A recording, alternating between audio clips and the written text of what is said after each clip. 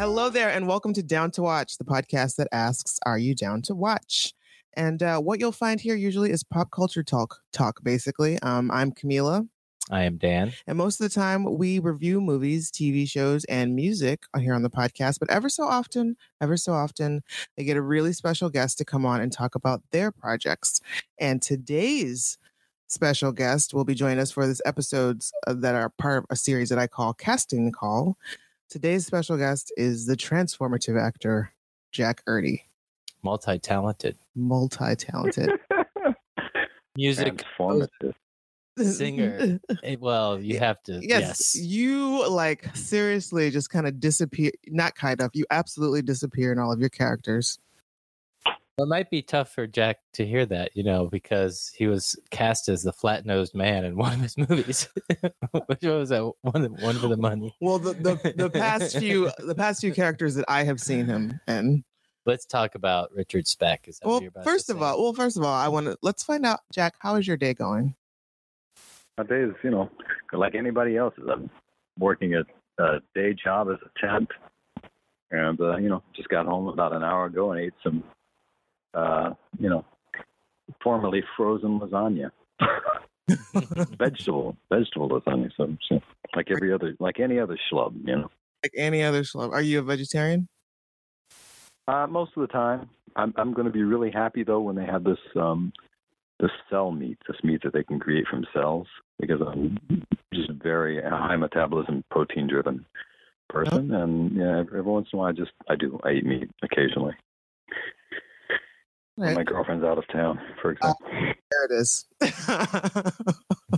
So, where are you from originally? I'm originally from Fairmont, West Virginia. Okay. And when exactly did you get into acting? I got into acting. I was already in my 20s, and I was not going to school for it. I had gone to school and was going to be an English professor. And I took this doesn't really answer the question you asked. This is a meandering answer. I'm sorry. Totally cool with meandering. What's that? We're totally cool with meandering. That is fine. Cool. Good. I love meandering. As long as there is eventually a point, I'm good with it.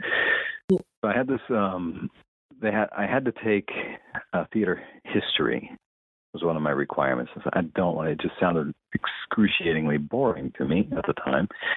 And I said, is there any way to get out of it? Some hipper kid knew that if you took stage movement, you could get out of the history class. So I took a stage movement class, and for the final piece, we had to combine a couple of blocking exercises and create something out of it. So I did something ridiculous like Vincent van Gogh's Last Day.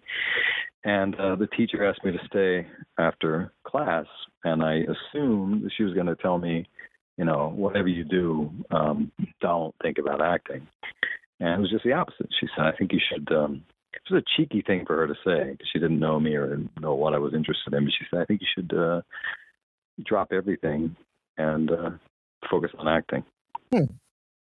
Which was just bizarre to me. Well, it seemed to be working out for you. You seem to have been very busy for a while. You've been in a lot of movies. I don't know if there's as many actors and actresses out there who can say that they've worked with both Jean-Luc and as well as many other. Jean-Claude Van Damme. That's right. I'm sorry. It was 1995. It was a while ago. But that was. I don't want people to think I worked with a better, with the director. What's his name? Jean-Luc. Besson. Yeah, that's where I thought he was going. I was like, what? I have a proper noun dysfunction. I'm very sorry. But that was filmed here. I could have just gone along with it. Yeah. Right. It was a film. That's why I mentioned it. West Virginia is not too far from Pittsburgh, so that must have been somewhat convenient working. I assume you still have family back home in West Virginia? I do. I have, yeah. Otherwise, I probably would never go back to Fairmont if I didn't have family there. I'm sure they've got like a Dunkin' Donuts or something. Yes. I mean, what's going on? I don't think they do. I think where the Dunkin' Donuts used to be now, there's a massive meth lab. Oh wow, gotcha. Okay. Pretty sure. Yeah. So you still get a baker's dozen. I am sorry for cutting Camille off earlier. You were saying that Jack is a super transformative actor. I totally co-sign on that. I didn't mean to be such a smart aleck.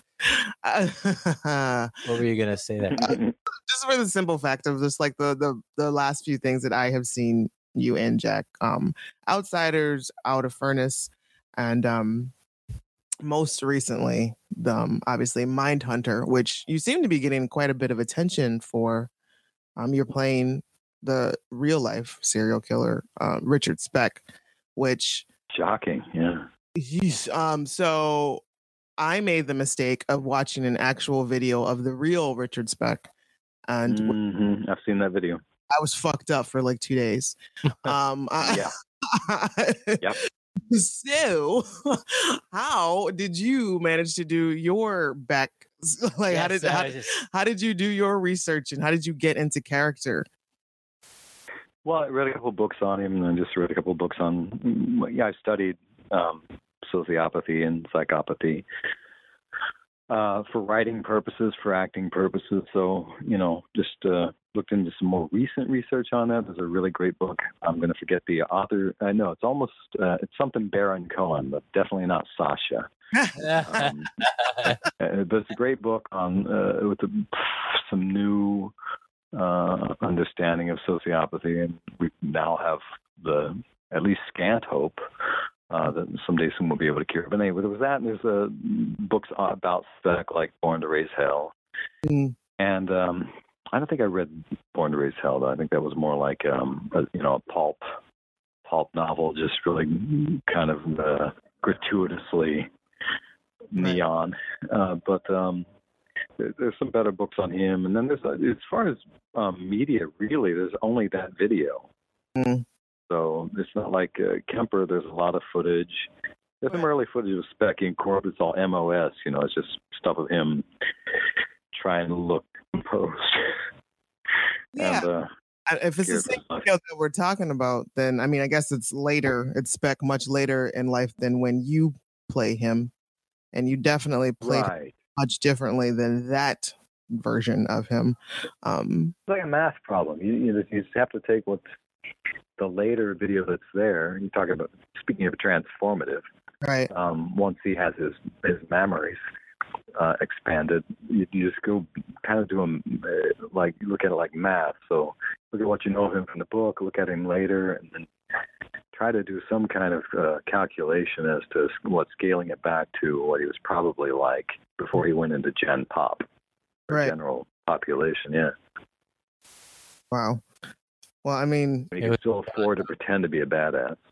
Yeah, it was a jaw-dropping performance, my man. I mean, it was just like it was breathtaking. I didn't know who Richard Speck was or anything like that going into that particular episode of Mindhunters. In the early, I tell you, even they worked that profanity like taffy. I mean, like at one point in rehearsal, he kept adding these lines, and the writer, not Joe Penhall, but I forget her name. She's brilliant, so I won't forgive myself for that. I think her name is Jen, but she was a master class, really, of how to behave as a writer in the room, and I learned so much from her. But he said to her at one point, you have to be the Shakespeare of expletives or profanity, something like that, with this character. That is a great way to kept put it. Working it. Yeah, it's a great way to put it, because that's the best way to describe it, because it's not just somebody just spouting off just random curse words here and there. Like, there is a Shakespearean tone and dialect to it. Right. Tell that. Gosh, I'm failing my English class. Come on, English professor, tell us, how did he write semantic? What was it? Pedantic verse? Is that right? Iambic pentameter. Yeah. Thank you, thank you, professor. I went to art school. Is it that mean? Iambic pentameter was the profanity allowed on this podcast? Yes, it is. I listened to a couple, and I don't remember hearing much. So you're a classy act. Thanks. Yeah. So iambic pentameter for spec would be, I fucked that motherfucker in his ear. So that's in the pentameter, and it's right up his alley. Yes. It's just Yeah. And you also seem to do accents very well. Oh yeah. As well. I like accents. Yeah, I find them easy. I have a friend who's from Malaysia. He was my best friend in high school, and my mother would say to me, "Do you realize when you're on the phone with Kelly, you sound exactly like him?" And I didn't until she said it. But years later, when he had stepchildren, I used to call his house and pretend to be him and would fool the stepkids. So it's before caller ID, it was a lot of fun to be able to do accents. Right. Oh, that's funny. I tend to do the same thing. I cannot be around people with certain accents and not pick it up. And I just it's a weird thing. I mean, I also just like doing accents because it's fun. Just like normally, just around the house, I'll just kind of fall into a British accent. Not infrequently. I've never been to London or anything like that. Right. I like to think that it's a kind of empathy, but it can get you in trouble. It can be awkward if you're not aware of it and you do it. I was in a room with a couple guys ages ago listening to jazz, and we're talking about racism, and the other guys, the guy whose house I was in and his friend who stopped by to visit, we're in low light. It's after twilight, and we're there with no lamp on and smoking as we did in those days. And he was going on about racism. I said something about, I had these cousins who were brought up racist. They weren't even allowed to, if an elevator opened and a brown-skinned person was in the elevator, they weren't allowed to get on. They had to wait. And there was just dead silence in the room, and the other guy goes, "What you mean you got a white cousin? But you're black, ain't you?" Said, "Oh, it must have happened. It must have happened." And I wasn't aware of it. So I said, No, I thought you knew. Yeah. Well, there you have it. Yeah, so you're just that good, apparently. What do you mean? No, it's just yeah, exactly. What do you mean? Right. What do you mean, you people? Was it from Tropic Thunder? Yeah. What do you mean, you people? That's right. Yeah, exactly. So, what are you working on these days? Are you have more acting adventures on the horizon? Are they going to bring you back? Do you know? Are you allowed to say? Can they bring you back to Mindhunter? Can we ask for that, please? Is there a petition that we're supposed to sign? I don't know. I would love to come back with the little extra special something the spec developed along the way. But I don't know what would be in it for the show. I don't know really what else we can learn from Richard Speck. Right. If I may speculate, whilst watching this show, right? I did notice that the other two characters, they're great actors. It must have been detectives? Yes, wonderful working with them too, because they're really committed to their roles and doing a great job as well. Yeah. But in a scene that you're not in, but it's a scene that follows the one that you are in. They're walking back to the car, and I think Ford is the younger one. He says, we should really videotape these things. People need to see it, right? And there is only that one video of Richard Speck out, and I wonder if, these guys' work didn't lay the groundwork for that. I don't know where they're taking this show, but it would make sense that they would come back with the video. Yeah, well, first of all, poor Dan is working at a disadvantage here because I powered on through the series without him. I left him behind, and so he's a few episodes out of the loop. Yes.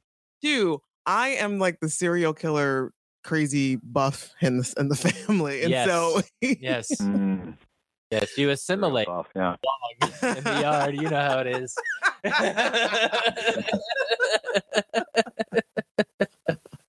I'm afraid I didn't understand. I didn't get all of that. He says he says he's been assimilating to get along in the yard, so to speak. So it scared me when I first met Camila. She's like, "Okay, so we have to watch all these serial killer movies. I need to catch you up on my daily references." I'm like, "What?" Oh my God, really? Are you really a serial killer? Like really wasn't television buff then? or police procedural. Right. He's just aware that I know how to get rid of a body. I'm just saying that. Very respectful. So many ways, right? So that all aside, so yes, what are you working on? Anything else right now that you can talk about? Yeah, I'm writing. I'm working on a screenplay. I have to say off and on because I keep wondering if it's too timely, and then I keep finding ways to make it better, to change, or worse, I think better. And then, yeah. So, but it's a topical piece, but I'm trying to make sure that it's not not gonna be dated. It has some universal relevance, resonance. But how do you know? I don't know. It's difficult. That's about it. Yeah.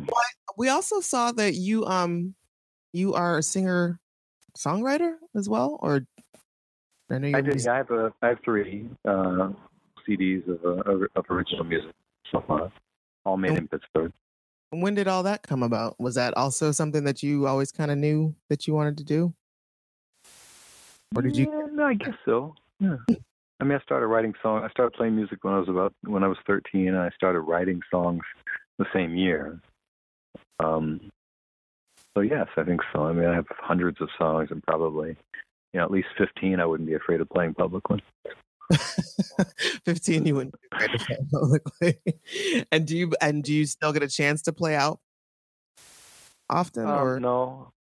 My girlfriend's brother and sister-in-law have a nice big home up in the hills, and they've got a big performance space, and I did get a chance to play there last year, and that was exhilarating for me. It's I'm probably happiest when I'm playing music. Yeah. Performing music, yeah. I don't know about happiest, but in the zone, maybe. Right. Yeah. What would you say your genre is? Yeah, I don't know. That was my problem, So like with these roles that I always wanted a kind of Gary Oldman career, right, where you get to act, you get to do a range of emotion, but you also get to disappear in the characters. And I think the problem with that, unless you're doing it at his level, which is sort of like a character actor magnified to almost leading man, which I haven't done, but I think is that you don't recognize. It's hard to get traction, and if people can't. I mean, I see people all the time who give me a little glance like, "Where do I know you from?" Mm-hmm. But they don't put it together, which is nice too. It's good to have that, retain the anonymity. Mm-hmm. But I think with my music, I was never able to really label it, like a good marketer should. So I used to say I'm a blowtorch singer. But that wasn't quite the truth either. So there's stuff in there. I mean, Billie Holiday's a big influence on the way I sing. Okay. The phrasing and the breath control and the way that, I don't sound like her, but she's definitely a big influence. Thelonious Monk is a little bit of an influence. Elvis Costello is an influence. Joni Mitchell. Got a lot of influences. So I go all over the map. It's very just eclectic. Well, that's awesome. Folk rock or with a hint of jazz. I don't know. Well, it's just, I mean, it's great. It's amazing to have that, extra bit of talent there under your belt. So you're acting, you're writing, you're singing and making music. And I mean, you are leading quite the productive life, I would say. Well, I appreciate that. I've been lucky in some respects, and then I know there's a lot of there seems to be a lot of heat around Mindhunter, and I think for good reason. And so we're all hoping that it helps us all get to the next level, whatever that might be, or just enlarges our horizons. It would be nice to play, for example, a character who's smart. Well, not maniacal. Or if they are maniacal, they have a really good reason for being maniacal, rather than just some empty-headed, self-pitying misogynistic sociopath. It'd be nice to, to play some layered characters who have the main note that I got. I didn't get a lot of notes from Mr. Fincher, but what I did get, he would say a couple times, he would come in between scenes and go, still a little too smart. Oh, really? So you had to dump. You can't be smart. You can't be smarter than the FBI. You can't be smarter than these guys at any point. Okay, so you were playing him a little too wise, a little too intelligent, and you had to dumb him down a couple notches. Yeah, and it wasn't my decision. That's just that's where, however much control you have as an actor, and I'm not saying I have much, I think that's where the brilliant director who's gifted or who has trained himself to speak the actor's language and to be conversant, with the language of emotion and the language of physical expression, as he is, then they're able to catch you when you can't self-monitor, right, and bring you back. So I thought that I had Speck pretty goddamn dumb. I thought I had him down to the place where he was just like, his brain was something like a cinder, just sparked from anger and rebellion and self-pity and arrogance, and certain things are the flint that would bring sparks off what was left of his brain. But yeah, so it's not a mark of my great acting that I had to be told to dumb him down. It's just to the director's credit that he caught it every time. Well, I mean, sure, something flashed out. Yeah. Yeah, it's sure. It's good on Fincher for catching it or whatever, but it's also still a great marker to the fact that you are a good actor, is that you were able to receive it and you were still able to go ahead and convey it properly. Because when we watch your performance, it's not like I'm seeing like, oh yeah, this is obviously what the director told him to do, or he's taking someone else's notes. Like, it's just a natural charisma. I don't want to say charismatic, but it's just a natural essence that you have there when portraying this character. Thank you. It's easy to do with that kind of writing. It's there. You know what I mean? It's like a heart that's already beating and just waiting for the blood to pass through, and you come in and beat the blood. I mean, so that's a great way to put it. You just channel it, or you are the heart and the blood's already there. I don't know which is a better analogy, or maybe they're both terrible, but the point is that with the writing and everything else set up good, and then in the editing, the pacing is almost breathtaking, right? There's almost no air in there, and I was glad of that, because I had when I worked on Out of the Furnace, there were all these pauses in a scene that I had with Christian Bale and Sam Shepard, right? And they were written in, this like, and maybe it was the director's toolkit to do this, like something he knew he was going to do. But we're doing the scene, and I kept thinking, this is death. Why does he? I mean, because Christian's already kind of a meditative guy, and has lots of pregnant pauses. They're all full. None of them feel like you're waiting for something to happen. But these ones that were written in, and I just about to ask him, and he came back and said, okay, you know what, let's take all those pauses out. I said, thank you. But later on, I thought, what if that's just something he does? Just kind of you're already feeling it. Yeah, it makes you feel like you're the one who decided to do it. I guess you can always you can always shorten a pause in editing, but you can't make it longer. Maybe. Well, you could if you cut away. Yes. Cut away to some reaction. Yeah, bring in the B-roll. Yeah, exactly. I only recently got into songwriting myself, and when I was I would say, 7 years ago, to be exact. I was randomly blessed with the ability to sing and play guitar at the same time, finally, about 7 years. And I know it because it happened like right after I got married. So that's why. Wow. You found your muse. I did, exactly. In so many ways. All right. In college, I went to Bloomington, Indiana for undergrad. is a great music town. We have like the Lotus Dickey Festival. I don't know if you're familiar or not with that, but it's folk. And I saw Ellis Paul play because his sister went to school at the same time I did, except she was in the music program for like orchestra singing, and I was, in the journalism program. So there's no paths across. But Ellis Paul would come to town before he even recorded Stories, which was, many people think is his first album, but that was his second album. But I was a huge fan, and I just wished I could do that. I wished I could play and sing at the same time. I opened for Ellis Paul, right? I do, which is why I'm teasing you with this story. Okay. Because seriously, like my fandom for Ellis Paul is unusually large. I will tell you a stupid fandom story about him if you please tell me how it is that you got to open for Ellis Paul. Okay. I have to start? Well, I mean, I could go first. All right. So I went from Bloomington, Indiana to Pittsburgh, Pennsylvania, where we are now for law school, which was a soul-sucking experience, not full of creativity and wonder as would be an Ellis Paul song. So I missed Ellis terribly. I would follow him on the radio when I could, as he was touring around a lot. This is before he wrecked his car horribly. And I decided I would write him a fan note because, right, this is the only time I've ever done anything like this in my life. It was like he's a big star at the time.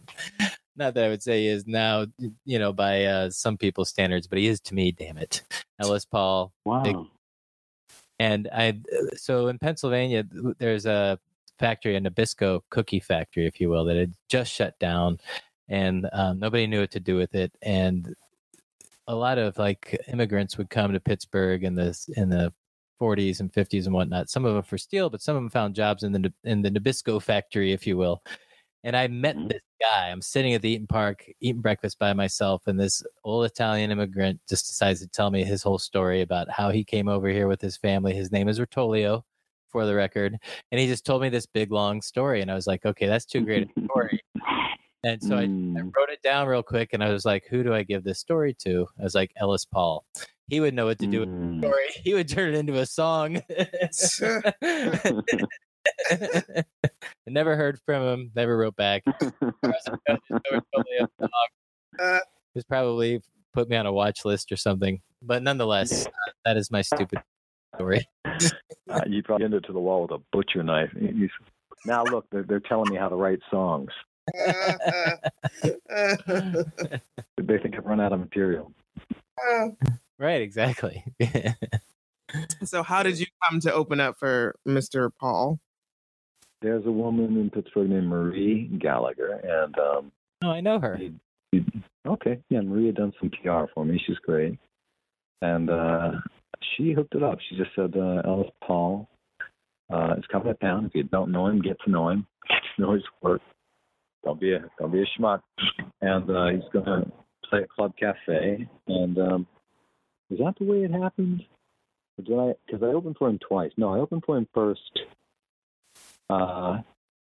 in Vienna, Virginia. Yeah, and she got me that gig too. I don't know how she did it, but I was playing a place there called Jam and Java. It's a great listening room. So it seats I think 280, and it's just the most almost reverent, crowd. Definitely unlike Los Angeles, but even unlike Pittsburgh. I mean, I've been in Club Cafe where you couldn't hear the famous musician over the talking heads in the front table at the front tables, but. And I had that experience with Ellis too, and then the same woman who talked all through his second set afterwards wanted him to autograph her chest. So you're never kidding. know. He has to just transform a room. As any good singer, songwriter, storyteller. It's a magical thing. And at Club Cafe, I learned a thing or two from Ellis. That's for sure. Yeah. So do you get a chance to play out very often, or? No, I used to play. I mean, I did it for several years, and I played a lot. It was one year where I played about 200 gigs, as I would count the weekly open mics that I hosted. I was counting everything then. I mean, if I went to the King's Court where the old Beehive was in Oakland, and I would stand there and busk, I would call that a gig. So who knows how honest that figure is, but Yeah, that counts. Anytime you get paid. Let's say 100. Let's say 100 just to be safe. Yes, I love the fact that I love the shout out to the old Beehive. There in Pittsburgh. Are you from Pittsburgh? Not originally. I am from Toledo, Ohio, but I've been here since '98.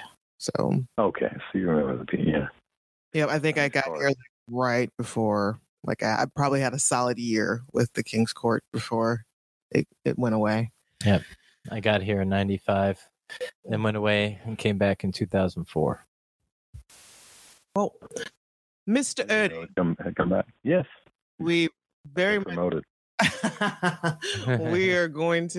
We're not going to keep you much longer now. We're going to thank you very much for your time and your entertaining. Thanks for having me. It was really great to get to know you a little bit. We look forward to seeing more of your projects, and I'm probably going to go back on your filmography and go like pinpeck and find you. And the Outsiders in the past, yes, in past projects and whatnot. Where can people find you online? You have a website, Twitter, or My website was all devoted to my music. I don't currently have one, but I do have. I'm on Twitter just at Jack Erdie, and Facebook and Instagram, Jack Autovox, AUDOVOX, something like that. If you look at my name, it'll come up. But those three, and I am working on a blog. It's a political blog called The Accidental Centrist. Oh. I haven't made it public yet. The first essay is done. I'm just working on the logo, and then I'm hoping to have it up, this weekend, something like that. Like seriously, you're just talents. You have so many things that you have so much that you're willing to offer the world. I don't know, but I appreciate that. But I think it's just that I have more ideas than I actually have talent to spin into gold. So I spin them into fool's gold and hope that some of them stick. But yeah, I would love to catch up with you guys in Pittsburgh and talk to you more too about podcasting. Is something I'd like to get into. That would be awesome. I would happily sit down and chat with you. So next time you're around, or even if you just want to give me a call. Okay, I'll take you up on it. You don't have to record it. We can just chat it up, and I will help you in any ways possible. Thank you. Awesome. That's so old fashioned. Thank you for being gracious. I appreciate it. I say that's so old fashioned. I love it. Just give me a little call. Thank you. Just do a phone call. Well, all right. Well, once again, thank you so much, Jack. You've been awesome, and thank you. We look forward to keeping in touch. Appreciate it. Thanks for wearing kid gloves. It's been a delight. All right, talk to you later.